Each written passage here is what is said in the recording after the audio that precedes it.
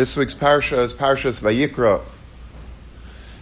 So we start a brand new Sefer in Vayikra, and it's exciting. Whenever you have a new start to something, it's exciting. Now, granted, it's not the start of Sefer Parshas and Shemais, which is, I guess, in most people's minds, really exciting because these are very, very interesting Yisaidistic stories and the Aves and Brias Ha'olam and history, Yitzias Mitzrayim, Kriyas Yamsuf.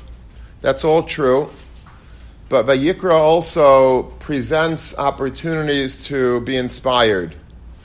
And even though on the surface it seems a little cut and dry and it seems very antiquated, many of the psukim, because we don't have a Beis HaMikdash and we don't understand exactly all of the Yisaidus of Karbanis, but there is a lot of lessons and a lot of inspiration and a lot of very important Yisaidus in Sefer Vayikra as well. So don't go off course now. Don't get off at the service exit and say, okay, I'm going to wait till maybe Bamidbar to be Mavri Sedra and to understand the Parshas. These Parshas are very rich in Yisaidus, in foundational ideas that we live with. And today we're going to discuss two ideas. Both of them are negeya to smelling, to aroma. So I'm going to call the shir My 2 Cents, but it's going to be spelled S-C-E-N-T-S. Is that clever? Okay, so there are two aromas in this parsha. One is a good aroma, and one is a very bad aroma. And we learn an amazing thing from both, and we're going to discuss that right now. The good aroma is found in Parak Beis Pasuk Yud Aleph, which is talking about the Ketores. Now, we're familiar with the Ketores because Ashkenazim say it every single Shabbos at the end of davening, Pitum HaKetores. Sardim, and maybe a lot of other people that have that are saying their Karbanos properly, say it every single day by davening. And in fact, many Sardim even have a klaf that they say the Ketores from the Parshas HaKetores. That's a very big hiddur in saying it from the klaf. It's a very misugol for a lot of different important skulas in life to say the Pitum HaKetores from a klaf. The Pitum HaKetores was that every day they would take 11 different types of spices and they would chop them up, they would crush them, and they would put them together, and then they would burn them, and that would create a beautiful smell. The pasuk says, though, warns us, do not add sa'ar to this mix, don't add sourdough, and don't add honey. Don't put a drop of honey either into this mix. Keep it exactly as is. Whatever the Torah describes to be put into this ketores, that's what you should put in. Do not add anything else. Do not add sourdough and do not add honey. And if you look in the Brisa of Pitum HaKetores, it says, Ilu hayanoisen ba kurtav shel devash. You should know something. If, let's say, the kayin who's bringing the ketores would add to this recipe, he would add even a kurtav shel devash, a little drop of honey. Ein adam yachai lamed mipnei reicha. It would be so irresistible a smell that, as you would say in Yiddish, you could chalish from it. You would just faint. You would not be able to stand. It would be such an amazing addition to the Pitum HaKetores. To add that little drop of honey would make all the difference in the world.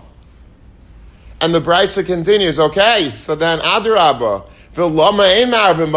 why not add that drop of honey? If it would be such an amazing addition, it would make the ketores, it would take it to a whole new level of aroma, so then Adarabba, add it. The Torah says you can't. The Brisa says you can't. You know why? Because of Nesha Torah Amra.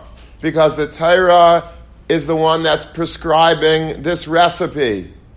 And what does the Torah say? You can't. You're not allowed to add honey to the mix. Yeah, if you would be able to, make your own concoction and add something else to it, it would be gewaldic, it would be tremendous. You wouldn't be able to stand. People would be like, what is that?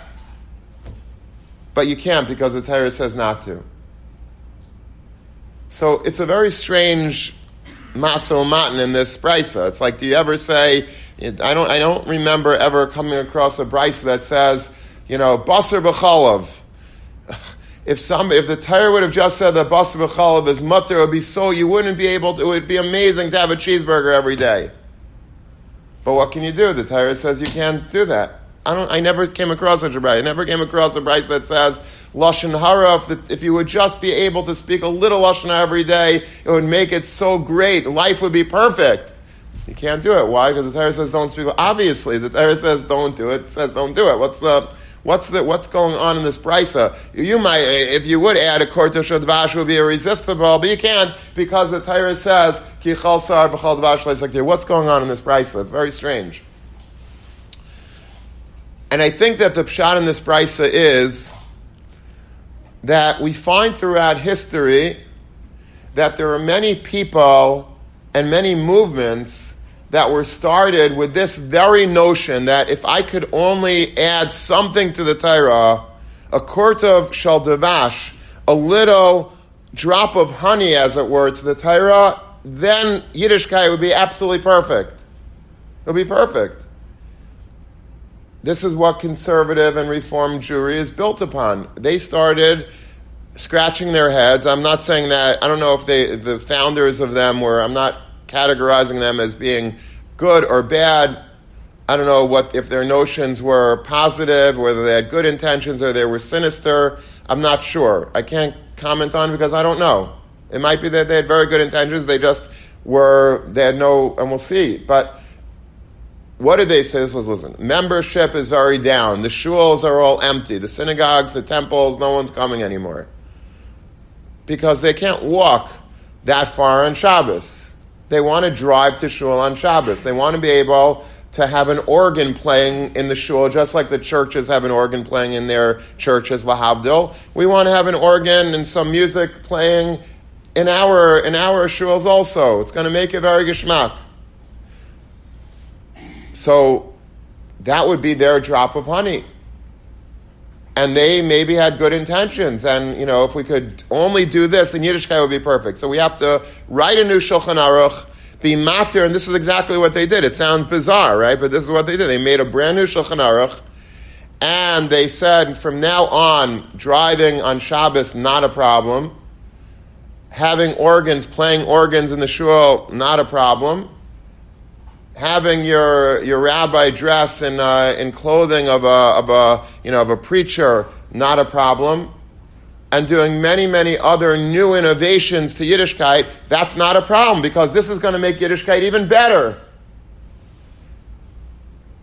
What was wrong with their cheshbon? There is one thing wrong with their cheshbon. What was wrong with their cheshbon is mipnei she'Torah amra. Unfortunately for you, the Torah didn't say that you're allowed to do that. Yeah, if the Torah would say, go for it, you do whatever you want, you make Yiddishkeit as geschmack as you want, and you have carte blanche, to do whatever you want, in halacha, out of halacha, if you feel this is necessary, okay? But the Torah didn't say that. The Torah says, Ki chal sa'ar v'chal devash le'saktir. I don't want, this is not my Torah. What you're doing is distorting. It's not just distorting, it's creating a Torah chadash. This is a brand new Torah that you're making. You can't do that. This is Yiddishkeit. This is Torah Misina. We have a Messiah, Midar Ladar, what we're allowed to do and what we're not allowed to do. If there is an allowance to be made for certain things, allow the Rabbanim that have a Messiah, Ish mi pish, dar mi dar, to come and say, this is fine, lahalacha. There are many things that we have in such a way that the Rabbanim came and said. A great example is Torah Shebal Peh. The Torah was being forgotten. Imagine having to remember Mishnayos by heart, Gemara by heart, all the Mas. We can't even do it when we have Svarim. How are we going to do it without Svarim? It didn't, and people were forgetting Torah. Comes along Rabbi Da'an Nasi, Rabbeinu HaKadosh, and says, Eis Las Lashem Efer, we got to do this. This is something we have to do. We have to write it down. And that's what he did. Now, what was the Setter to do it? Well, he was Rabbi Da'an Nasi. he had a pasuk, Eisas L'Shem B'Fer Teresecha, and he was able, with all of his kedusha, with all of his Torah, to be mechadesh that this is acceptable. The Torah would countenance this change. It is a radical change, but the Torah would countenance this change. But you need to be a Rabbi Yehuda Nasi to do that. You can't just say, you can't just have some rabbi come along and make changes on their own and say, this is fine, that's fine. That is adding your own honey to the Torah. So when the Brisa says that, adding honey would make this Keteres mamish off the charts amazing, but you should know that you can't. Why? Because the Torah says, Ki chal sar v'chal devash le'esek. That's the one problem that you're going to have with adding the honey, is that it's against the Torah. This is a binyan av to all things in Yiddishkeit. All things in Yiddishkeit, don't make up your own religion. You can't add to the Torah unless the Rabbanan say that this is an addition, this is a takana, this is a siyag, this is something that we're going to have to do in order to make sure the Torah has a kiyam, that's acceptable. But just to start making up my own things, this is going to be good, I'm going to be matir this, and I'm going to be matir that because this is going to make Yiddishkeit sweeter, or at least even personally, this is something that I could tolerate. Right now I don't like the fact that Torah is very restrictive in this regard. So I'm going to ignore that halach, and I'm going to start adopting my own minhagim, my own hanhagas, and try to shtip that into the Torah. That's unacceptable. That's adding your own drop of honey, but the Torah says you can't. And there's a great mashal. I heard once a story that there was a new Hachnasa Sefer Torah. They were writing a new Sefer Torah, and in a little shtetl, and it was a very big deal, a brand new Sefer Torah. They raised the money for it, and everybody was very excited. And to add to the excitement, let's say the Sefer Torah is going to be complete, let's say Shavuos time, Erev Shavuos is going to be the Nachlas Sefer Torah. They made a contest that every woman, whoever wants to join the contest, could make their own mantle for the Sefer Torah, the covering for the Sefer Torah, and whoever has the nicest mantle of Erev Shavuos, they're going to have the schos of being the one to cover this new Sefer Torah, meaning we're going to use that mantle for the Sefer Torah.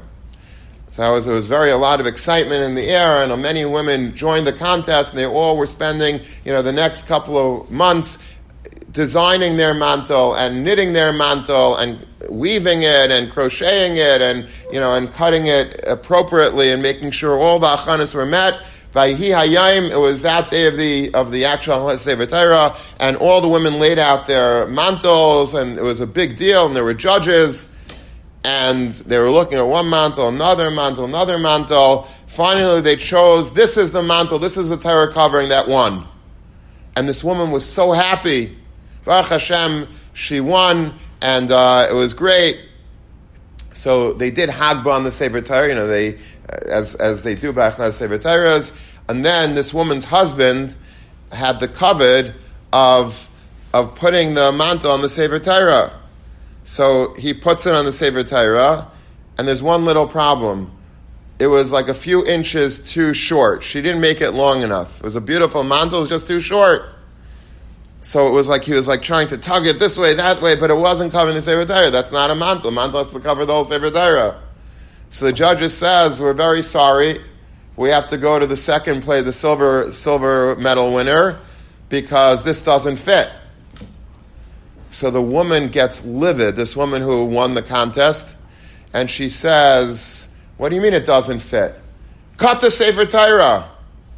Cut the Sefer Torah. Take a razor and cut the whole Sefer Torah on the top, on the bottom, and make it fit. I mean, it doesn't fit. My mantle won. I want the mantle to cover the Sefer Torah. Cut the Sefer Torah down to size. And this is a mashal of what many people do with the Torah. Many people do this. It doesn't fit. You can't have people drive to shul. No problem. Cut the Torah. Don't cut me. I want to keep my business going. I want to keep my shul functional. So I don't want to change. I don't want to concede to the Orthodox. Cut my Sefer Torah. Cut the Sefer Torah. Cut the Torah. Make compromises with Shabbos. Make compromises with Taharas Mishpacha. Make Taharas with Tayeva issues. Make compromise. Whatever it takes. But you have to keep my It's me that's important. It's not the Torah. The Torah has to accommodate me. I don't have to accommodate the Torah. Comes along this parsha.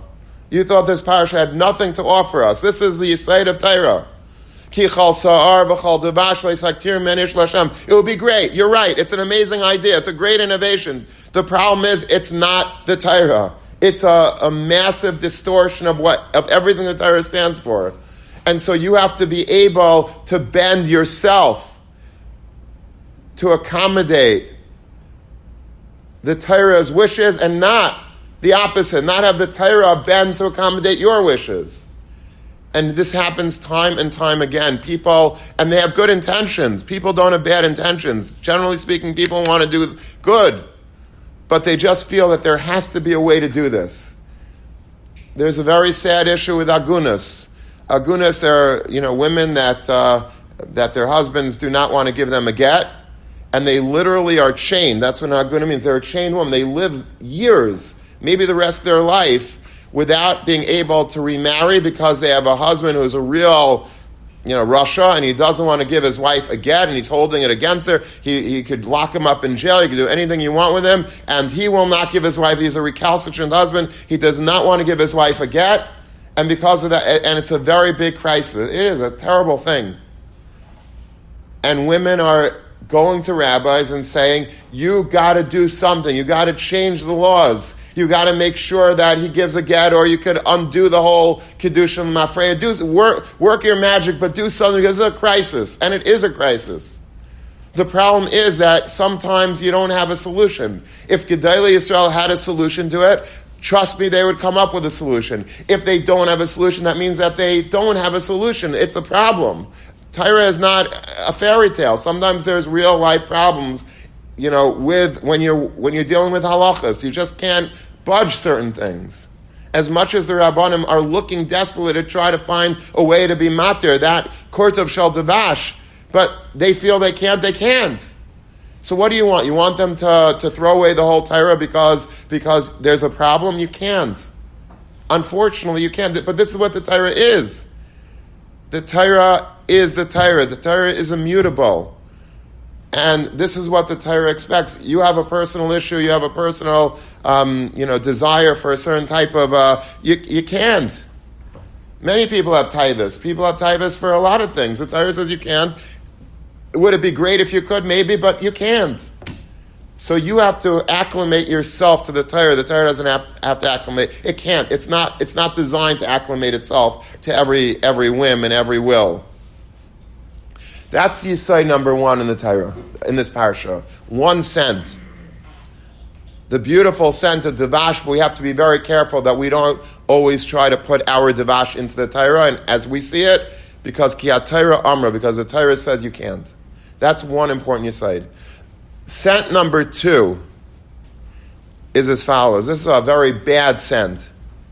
A very foul odor. Pun intended. Because there is a pasuk in Parak Aleph Pasuk Zayin, came out at the beginning of the parsha, by a karban oylas ha'if. Certain times a poor man has to bring an oyla for an if. They bring a bird because they can't afford an animal.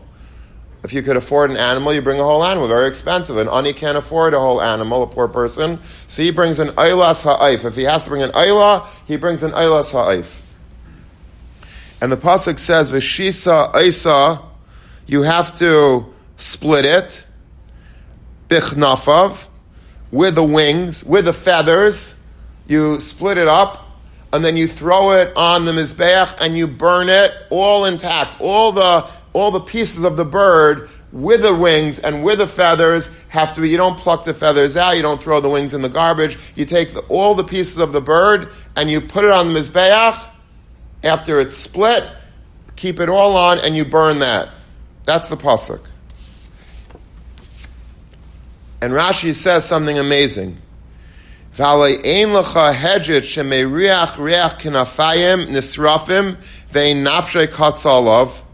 If you would take an experiment, let's say you would find a dead bird, all right, with all of its feathers and its wings and everything, and let's say we would start a little bonfire here, and we would throw it in and smell that smell of the whole bird burning with the wings, with the feathers, it would be disgusting. Just like we said about Devash, Ein Adam Yachal Lamim Minei Reicha, you wouldn't be able to stand here either because not in a good way, you would kalish in a bad way. It's detestable, that smell. It's the worst odor of the world in the world. Similar to that brisa. So why does the Torah say to be maktir it? If it's so bad, the smell, why does the Torah say to do it? And the Rashi says, Kadesh Mizbeach Saveya Umohodar, so that the Mizbeach should be satisfied and glorified, Bikarbane Shel Ani, with the carbon, the offering of an Ani. A poor man's offering is so geschmack in the Torah's world, in the Torah's ideology, that the Ani was able to scrape together the few pennies that he had in order to bring this carb, to buy the bird, to bring the bird. It's so mahudar in the eyes of the Mizbeach, in the eyes of the Rebbeinu Shalom, that it's worth it. You should bring this bird with every part of it and put the whole thing on the Mizbeach. Let him feel like everything went on, nothing was wasted, and this is how the Mizbeach gets satisfaction, Rabbi say. So Rabbi Yerucham Levavitz, the Mashgiach of the Mir Yeshiva in Poland, the great tzaddik, the great Baal Musar, he explains as follows, that there is a tremendous yesod to be taken from this Rashi, from this pasuk, and that is that normally, listen to this, it's very, very important. Normally, who does a person like hanging out with? Who does a person like rubbing elbows with? The rich. You ever go to a shtibal? I remember growing up as a kid, there was a shtibal, and there was like a few wealthy gevirim, and they always smelled so good. Very, they had like that cologne on, like you shake their hand, they're like, the whole Friday night you kept on smelling your hand. Well, this guy is like, he's shtal, this is good. Rich people have a certain, like very wealthy people, there's a certain odor, aroma that they have. Like they just smell rich. And it's geschmack. People like being around those people. Like you feel like important just in there by being around them.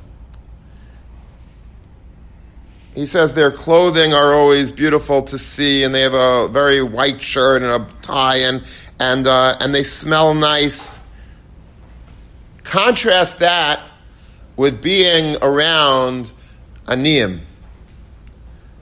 Being near a person that's poor, and his clothing are torn, his clothing are worn out, and there's dirt on them, there's schmutz on there, there's coffee over here, and there's a Danish over here, and there's a pizza over here. They're not clean, they're not neat, they're not tidy, they smell, they reek. Nobody wants to be around them. Nobody wants to be near an ani. Just to stand in their vicinity, says Rabbi Yerucham, is torture. And kol shekain, to mamish smell them and smell them again. But Hashem is telling us in this pasuk that you thought had no significance to you because it's in Sefer Vayikra. Torah is telling us, says Rabbi Yerucham, a very important yesod, that just like the Mizbeach not only tolerates the smell of the ani's bird, which is an extension of the ani himself, but it enjoys it. It's saveya. It gets a geschmack out of being in the presence of the ani with the terrible smell that he has. But there's something beautiful about the ani. There's something, he's a yid, and you have to be makar of him, and you have to bring him near, even though the smell is sometimes unbearable. He hasn't taken a shower for so long, and it's impossible to be in his, you just like nafshay kotza, you're like, I can't. Says Rabbi Yerucham, the Torah is telling you that you have to. And you have to accept him. And you have to give him kavod. V'gam yeshivenu etzloi b'roi shulchanoi ki shchinas kavod yisparach itai. because Hashem is with this person. Hashem loves this person. Hashem knows the tzaras that he's going through. He understands him. His shechina, he chooses to be mashra in this ani. He says you should put him, therefore, yashivenu b'rei shulchana. You should put him on the dais. Don't put all those rich guys with the big checkbooks on the dais. Put some poor people on the dais. They are the ones that HaKadosh Baruch Hu is machshiv. HaKadosh Baruch Hu says, "V'shisais b'chnafav." You should split the bird and put everything on, because the Torah is machshiv the ani, and the smell of the ani, you might not like the smell, but it's chashuv. To HaKadosh Baruch Hu it's chashuv, and you have to make him chashuv too.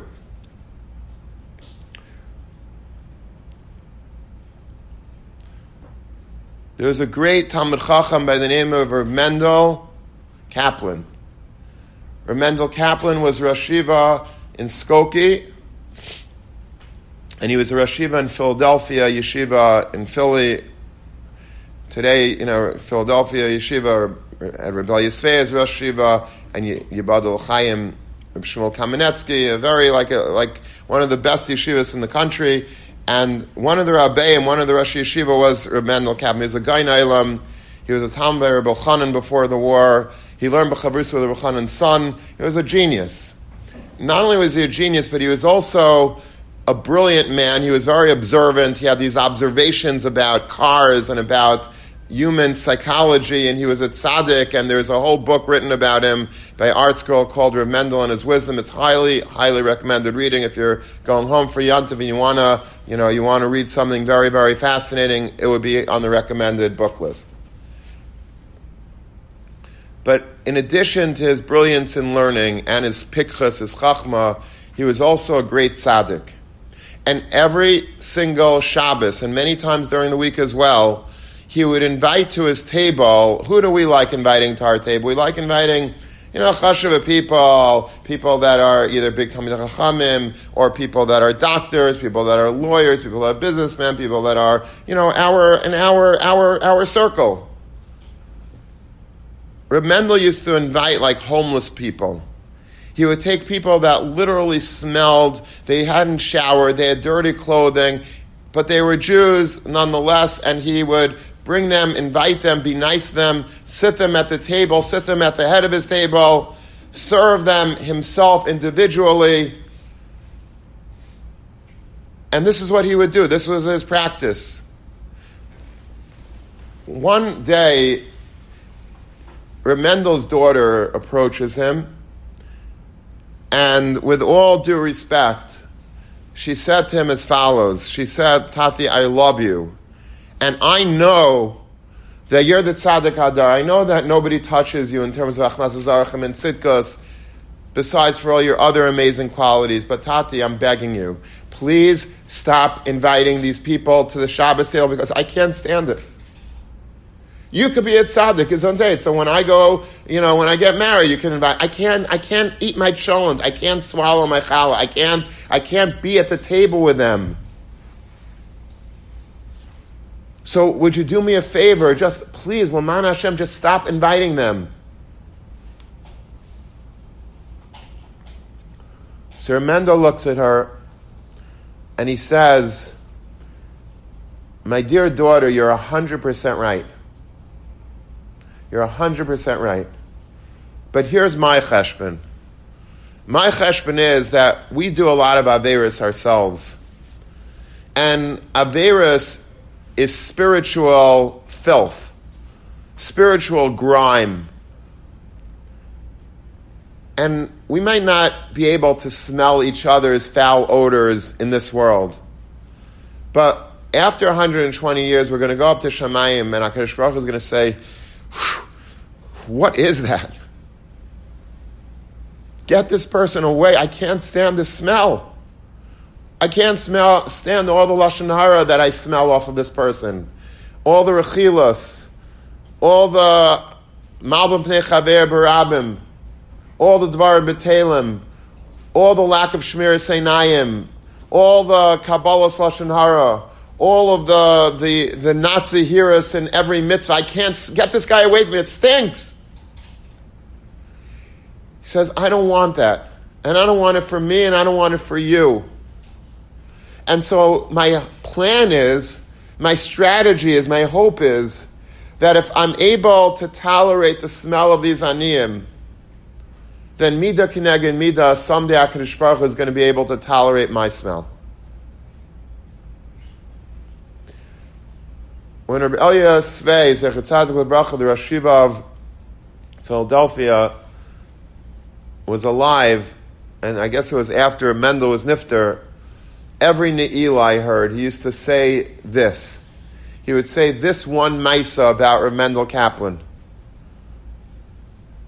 And he would tie it in, of course, with Ne'ilah, Yom Kippur, how we have to really clean ourselves up and do tshuva and make sure that we're taking our spiritual shower right now in Ne'ilah to be matar ourselves in the mikvah of the Rabbeinu Shalom, because we don't want to come up to the Shamayim smelling and reeking of Averis. I want to tell you one more Maisa. This Maisa took place by my Afruf. We're going back many years, and my parents made me a beautiful Afruf in Long Beach, where I grew up. And it was in the summer, it was in July, and caterer pulled out all the stops. I remember there was like a cold fruit soup with hearts in it, and a beautiful, beautiful Shabbos. My friends were there, and family, and it was a very nice Shabbos. And there were different tables at the Simcha, at the affair. So I was sitting with my friends on one table, and then my parents and their friends, and the Mechutanim, and people in the community. So by the offer, by the day meal, the Shabbos day meal, sitting, everybody was singing Zmirs, everything was going well.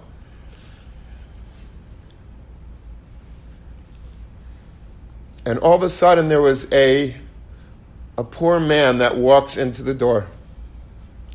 I remember he had red hair, had a red beard, he had torn clothing, like a homeless person, basically a homeless person. I don't know where he was. I never saw him before, I never saw him after. He's clearly Jewish. And he was just standing there. So my mother, who should live and be well, and she's a world-class tzaddikas, she really is, she approached him, and they had a conversation. I don't know exactly what was spoken between them, but the next thing I know, my mother is walking this person to my table. There happened to have been a seat, open right next to me. And she, with all the kavod in the world, as if this was like the biggest, gevir, or the biggest rav, or the biggest Talmid Chacham, she gives him so much kavod, and she says, "This is the chassan, this is my son, and you're going to sit right here next to him." It's hard to describe to you the look on this person's face. This person is a homeless person, probably kicked around, the police are probably kicking him off of the benches on the boardwalk a block away from the shul, and he's sleeping under the boardwalk, and maybe he's sleeping in some homeless shelter one night, another place another night. Never given a square meal, never given a scintilla of kavod in his life maybe. And here he's sitting all of a sudden, as Rabbi Yerucham said, my mother never learned this, Rabbi Yerucham, v'gam yeshivena etzle b'rei shulchanei, sitting at the head table right next to the chassan, and he's enjoying, he eats the challah, and he has the soup with the hearts in it, and he has the chicken, he has the cholent, he's mamish in seventh heaven. I must say that I wasn't so happy at the time, at first, because he smelled terribly. And, it's my afraf. I have one Shabbos to shine as a chassan, and, my friends were there, and it was a little bit at first tough, but I was miskaber, and I included him in the conversation, and we were talking together, and my friends were talking to him, and he was into it. And we benched, and that was the end of the story.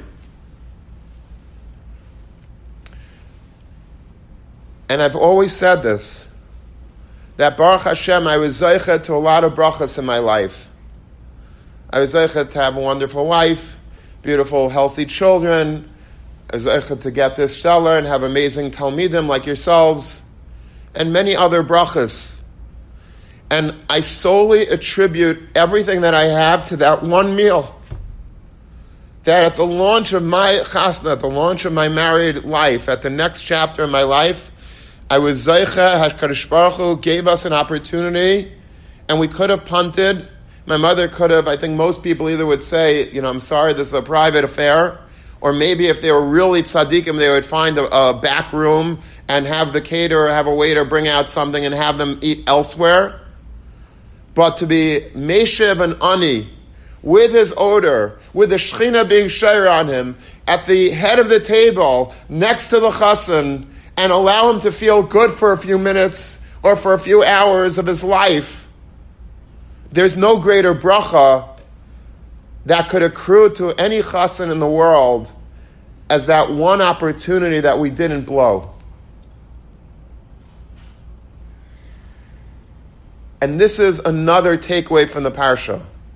V'shisa oisa b'chnafav. You take the entire bird and you burn it, even though the smell is absolutely revolting. But this is where the Rebbeinu Shalom tells us is the svia. This is the satisfaction that you're going to get out of life. This is where you'll feel good. And it might not always be in the form of an ani. Sometimes it's in the form of a person who's down on his luck. There are tzaddikim that work in Camp Hask every summer, or they work in Camp Simcha, and they work with special children, special needs children that are not easy whatsoever to work with. They're not going to sleepaway camps, fancy sleepaway camps, and dealing with geschmacka kids from good homes and everything being perfect. And the biggest problem is that sometimes they're homesick at night. These are children, boys and girls with tremendously difficult physical challenges, and they have to be walked, and they have to be cleaned, and they have to be taken care of in many ways that I don't even know, and given the right medication every day at the right time, and being put to sleep, and being put in a wheelchair and out of a wheelchair, into a van and out of a van, and in a swimming pool and out of. I don't know how people do this. But this is where the Eibishter is. The Eibishter is with the people that are misfortunate. And these are tests for us. Aniyim are tests for us. Misfortunate cases are tests for us. What are you going to do with them? Are you going to shun them? Are you going to look away from them? Or are you going to do something amazing for them? Are you going to embrace them? V'shisa Isa b'chnafav, the pasuk says. You take the bird and in its entirety. You might not like the smell. You might think it's revolting to you. But HaKadosh Baruch Hu could not disagree with you more. He sees beauty in every single person. He smells the aroma, the reach nichayach of these aniyim. And if you're able to, then you're able to tap into the Shekhinah himself.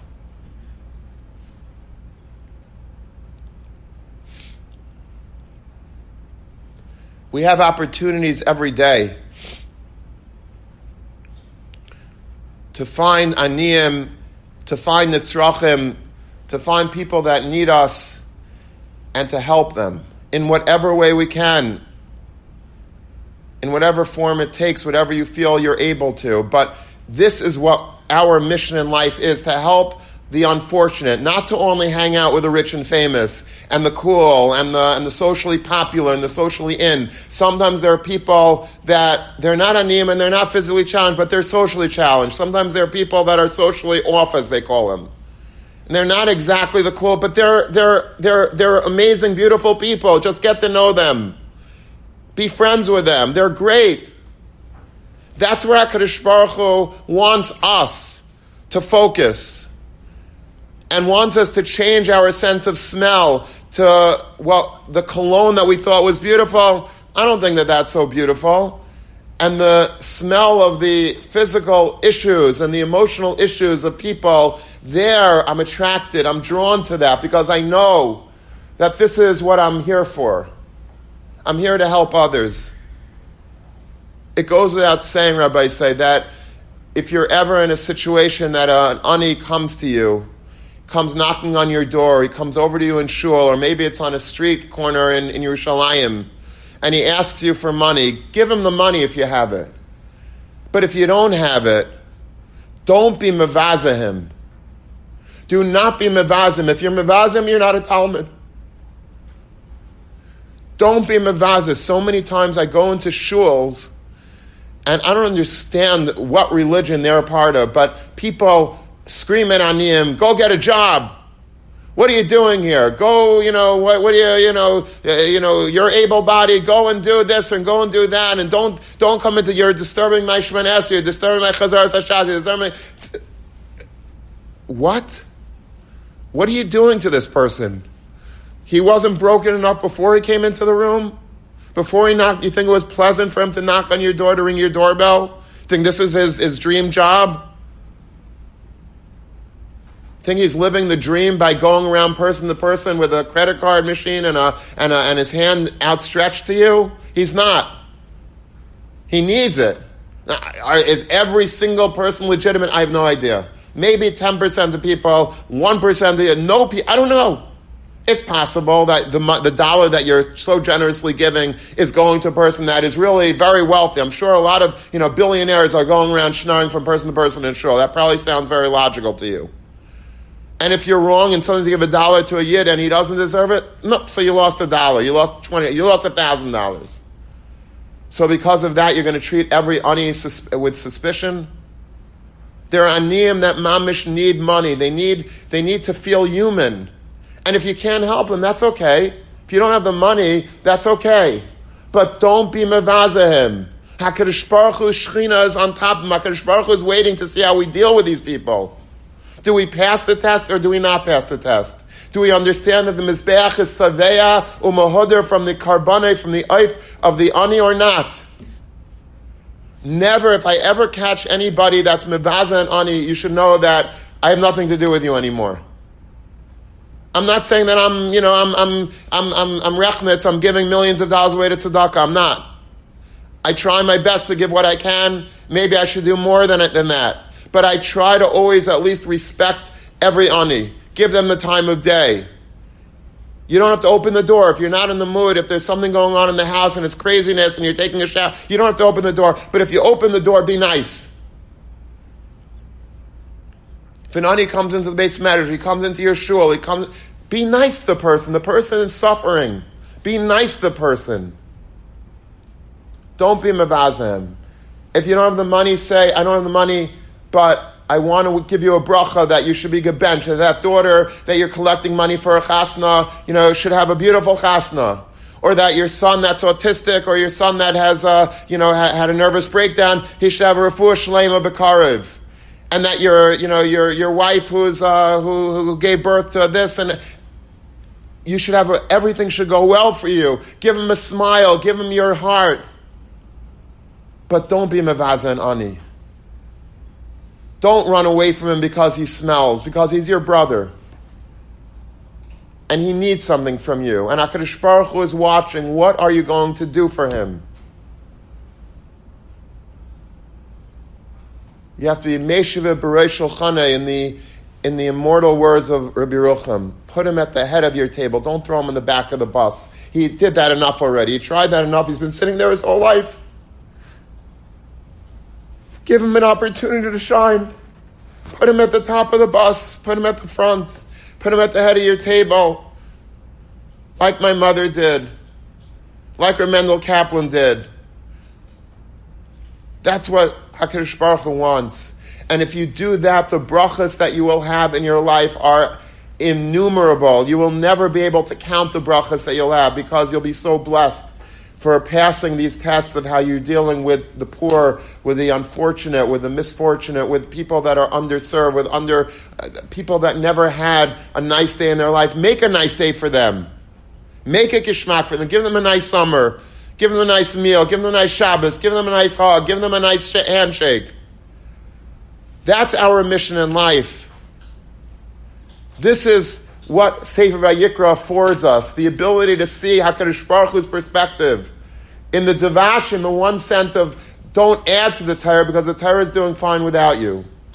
The Torah was here before you existed and the Torah will be after. Don't change anything about the Torah. Don't change a Kutza Shel Yud. Don't add your own honey to the Torah. The Torah is sweet, thank you very much, without you.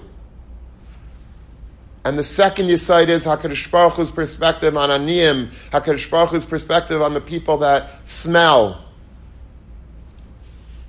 and how he finds satisfaction in that. And he wants to help them, and he wants to make them beautiful again. And that's our mission in life, to beautify Aniyim, to beautify everybody that needs it, anyone that you meet, every day. Give them a smile, give them a hug, give them an embrace, give them some pride in themselves, make them feel good. This is what Vayikra is all about. This is our Vayikra, this is our calling from HaKadosh Baruch Hu. And hopefully, Mirz Hashem, whenever we're called to do the right thing, we will always be able to answer the call. Have a beautiful, beautiful Shabbos.